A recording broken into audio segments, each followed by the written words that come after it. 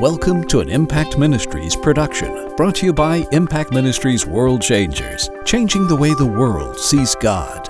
Learn how you can become a world changer today by visiting www.impactministries.com. Now, here's your host, founder of Impact Ministries and developer of Heart Physics, the self-development programs that have changed thousands of lives around the world, Dr. Jim Richards. Hey, I'm Jim Richards. I want to welcome you to Impact Cyber Church. This month, we're talking about 3 days that changed the world. I am telling you, we're talking about the 3 most important days in the history of humanity and literally in the history of creation. And this is one of these core messages. This is one of these foundational things upon which you build all of the truth of your life. Every aspect of your relationship with God depends not only on what happened on the 3 days that Jesus spent in the grave and on the cross, in the grave, and in the resurrection, but what you believe about that. Now, I want to tell you something. You know, when you listen to the news media today, you hear a lot of this terminology, the fake news. Well, I want to tell you something. The fake news has been around a long time before today.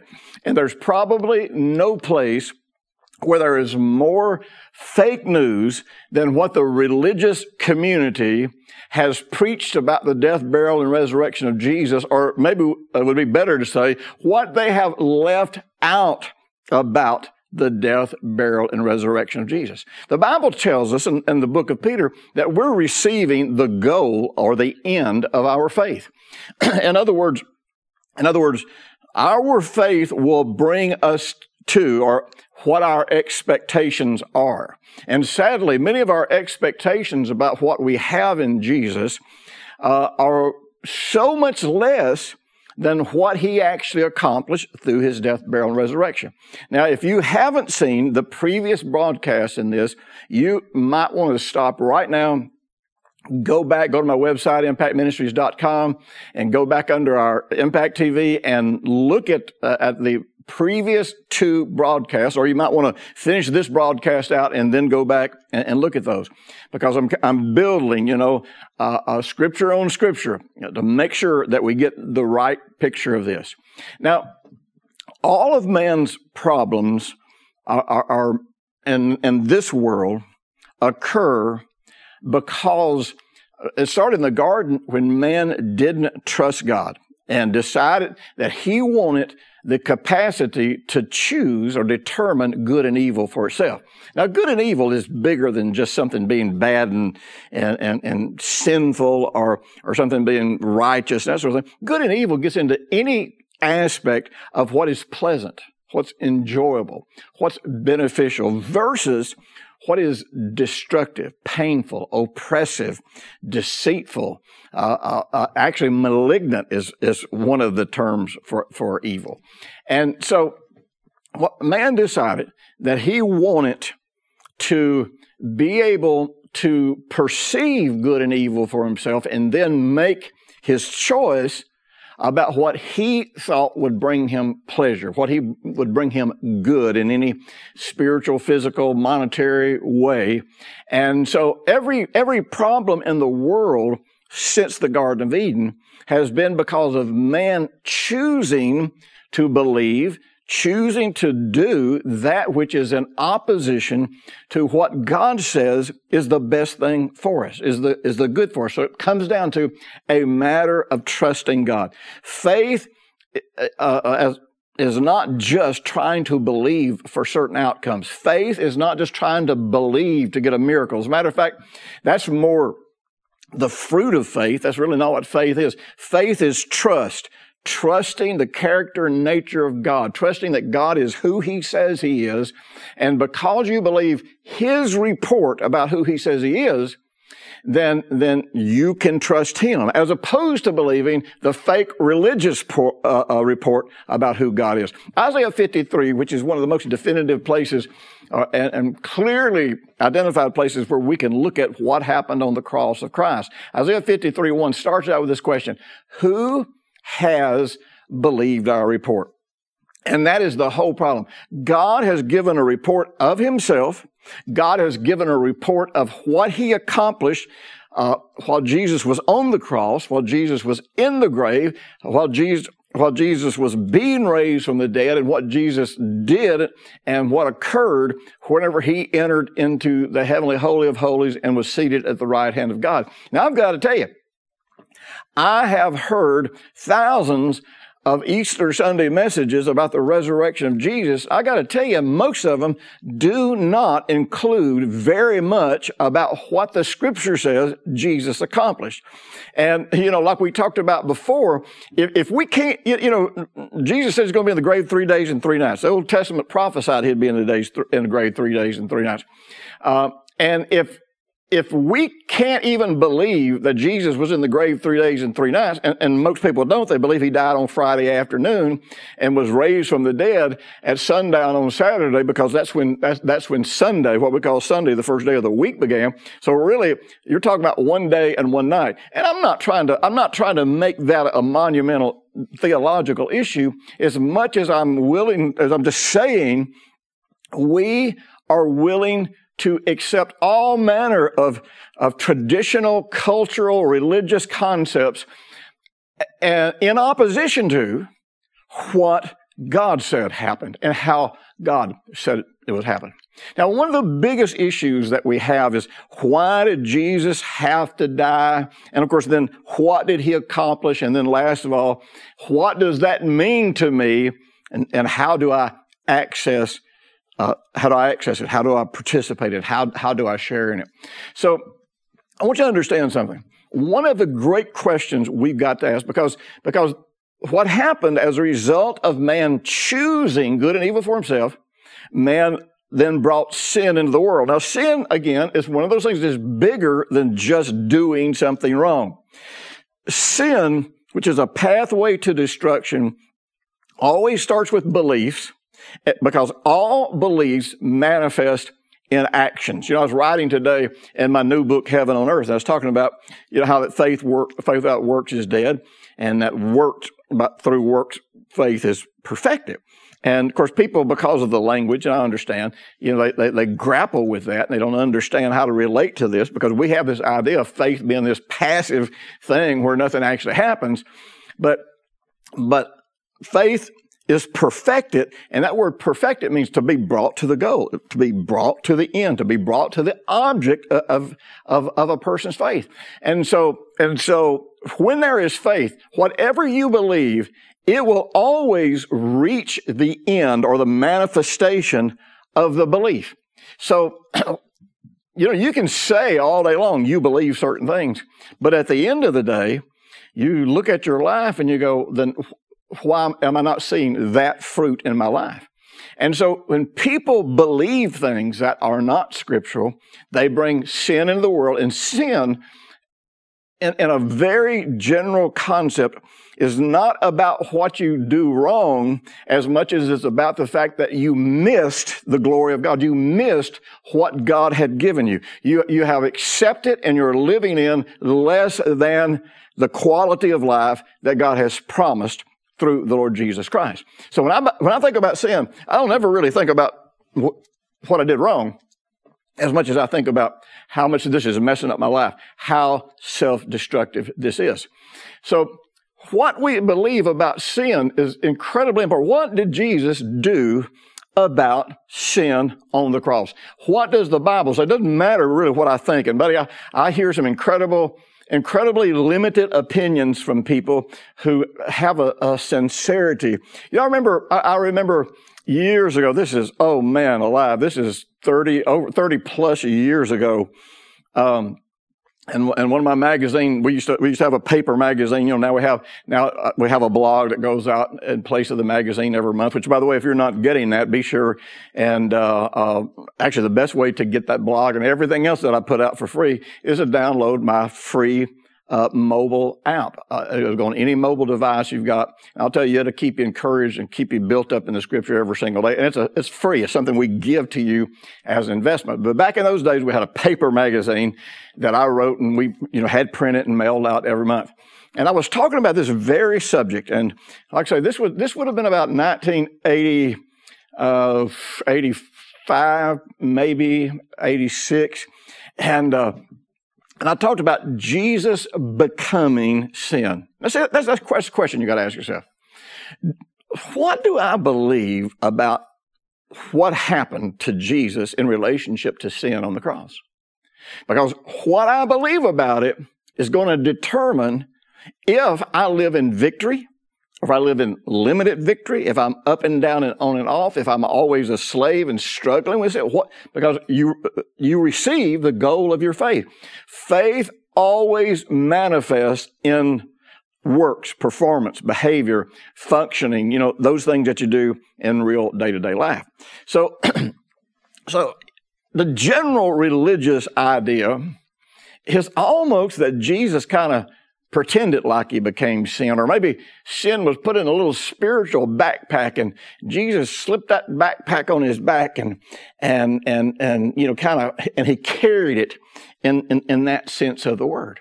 Well, that's not what the Bible says. The Bible tells us in 2 Corinthians, I think it's 5:21, it tells us that God made him who knew no sin to become sin.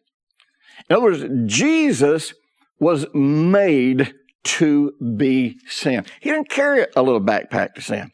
And our salvation didn't come about by the stripes that the Roman soldiers put on his back. His suffering wasn't that little trickling of blood out the corner of his mouth that you see in these ridiculous paintings, of the crucifixion. Actually, the Bible says he was marred beyond anything that anybody had ever seen, and that they just couldn't even bear to look upon him because he was so beaten, bruised. But all of those things that man did to him had nothing to do with our salvation. And see, now I'm sitting on my couch and I'd written an article about Jesus becoming our sin and what that means to us. And I'm telling you, I heard this frantic knock on my front door. It was about 6, 7 o'clock in the evening. And I go to the door, and a guy had driven here for, an hour or two from wherever he lived. I mean, he read the magazine, hopped in his car, drove straight here without stopping. I went to my front door, and this guy's standing there. He's shaking and shivering, and tears began to roll down his face. And he said, "How dare you say that my precious Jesus became sin?"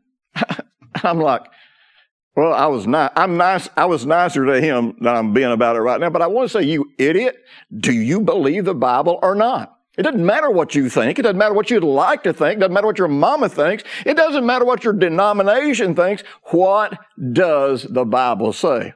Well, like I said, the New Testament, it says that God made him who knew no sin to become sin. Now, see, we do not understand the fact that Jesus became a man, lived a sinless life, and at the end of his life, he basically had to become everything that had ever and would ever separate anybody from God. And then he had to take on the curse of all of that, and he had to die the death that we deserved, and he had to pay the price that we would have had to pay. He had to use his faith to be raised from the dead. And he had to conquer sin, death, hell, the grave, the devil by his faith. And then he had to literally cast Satan out of heaven, stripping him of all power, of all rank, and of all right. And then by his faith, sat down at the right hand of God and received an inheritance. Now, any aspect of that he did not do in our place, we would have to do ourselves. Isaiah 53, let's just read it. We read some of these verses last week, but let's read them again. Verse 3, he's despised and rejected by men, a man of sorrow and acquainted with grief, and we hid, as it were, our faces from him. surely, verse 4, he has borne our griefs and carried our sorrows. And we talked about the fact that the Hebrew word there for griefs and sorrows is talking about any emotional or physical sickness, pain, or suffering. And he carried that, it says. He didn't bear griefs and sorrows for his sin, because he had no sin. He bore our griefs and sorrows not just because he was carrying them in a little backpack, but because he had become our sin. And it goes on to say, yet we esteem him stricken and smitten of God, afflicted, but he was wounded for our transgressions. He was bruised for our iniquity. And remember, that word bruising in both the Greek and the Hebrew is the same as the word stripes. And Isaiah goes on to tell us that God bruised him with our iniquities. So he was bruised by God himself for our iniquity, and the chastisement for our peace was upon him. Now, this word chastisement is a different word than chastisement in the New Testament. The word chastisement in the New Testament talks about child training, and it's a kind of training where it's about protecting a child's future and teaching them how to make decisions in the future, teaching them how to avoid these traps in the future. It has nothing to do with whipping, beating, and all that kind of thing. You say, well, what about the word scourge? Because in Hebrews, when it talks about chastisement and scourging, and the word scourge means to beat. Well, the word scourge can mean to beat, or it can mean to lash with words. And you know what? Sometimes when God corrects us, it's like a lashing with words. He's going to speak the truth to it. We're going to resist it. We're going to get angry because we don't want to admit that we're not, that we're resisting the truth. But it's never about getting beaten up. But here in the Hebrew, this chastisement was all of the punishment that we would have deserved, or you might say all of the consequences that we would have deserved had we had to bear our sins unto the grave. And he did it all. He bore it all. Why? Because he became our sin. But because he has done that, we have peace with him. That's why in Isaiah 54 it tells us about the covenant of peace, where God made a covenant with Jesus that he had never pour his wrath out on him again. You say, well, that's Jesus. That doesn't have anything to do with us. It has everything to do with us, because when we get born again, we are baptized into the body of Christ. Therefore, we enjoy all the protections that he enjoys. We enjoy all the promises that he enjoys. We share in all the inheritance that he obtained. And so then it goes on to say, and by his stripes, or by his bruising, we are healed. And listen to this next verse. And the Lord has laid on him the iniquity of us all. Now that means it violently rushed upon him. This, something, there's no way to explain these kinds of concepts in any language, I don't think. There's no way to grasp the idea that Jesus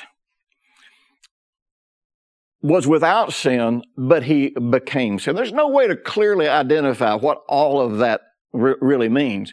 But I'll tell you, one of the things it does mean is, and you'll see this in the scripture, is if he became sin, then he died a sinner's death, and he went to the abode of the sinful in his death, or at least to the abode of those that were alienated from God. I'm going to show you this scripture. But see, I want to tell you something. Right now, some of your head's already blowing up, and you're thinking, no, it can't be true.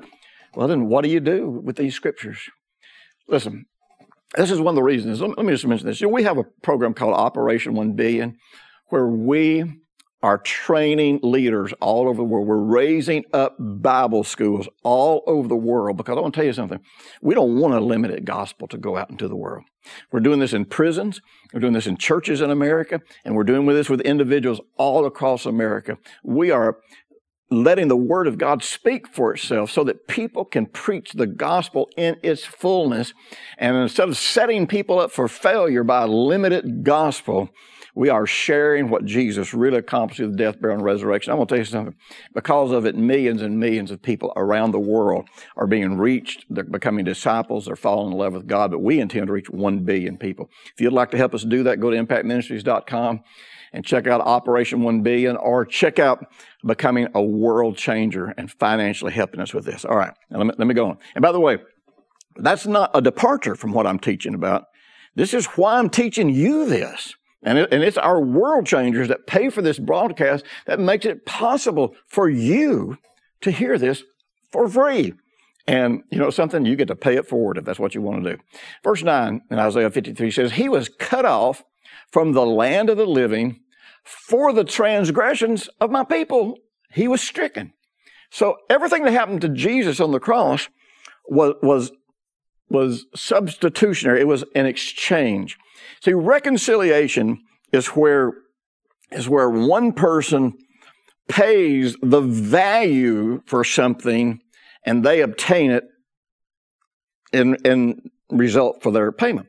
Well, God deemed the value of the human race to be the life of Jesus, and He paid that price. And Paul begs us, let me say, just because the price has been paid for the whole world doesn't mean the whole world is automatically saved. There is a grievous doctrine of universalism or inclusion that's floating around saying, see, Jesus died for all, so all are saved. The Bible doesn't say that anywhere.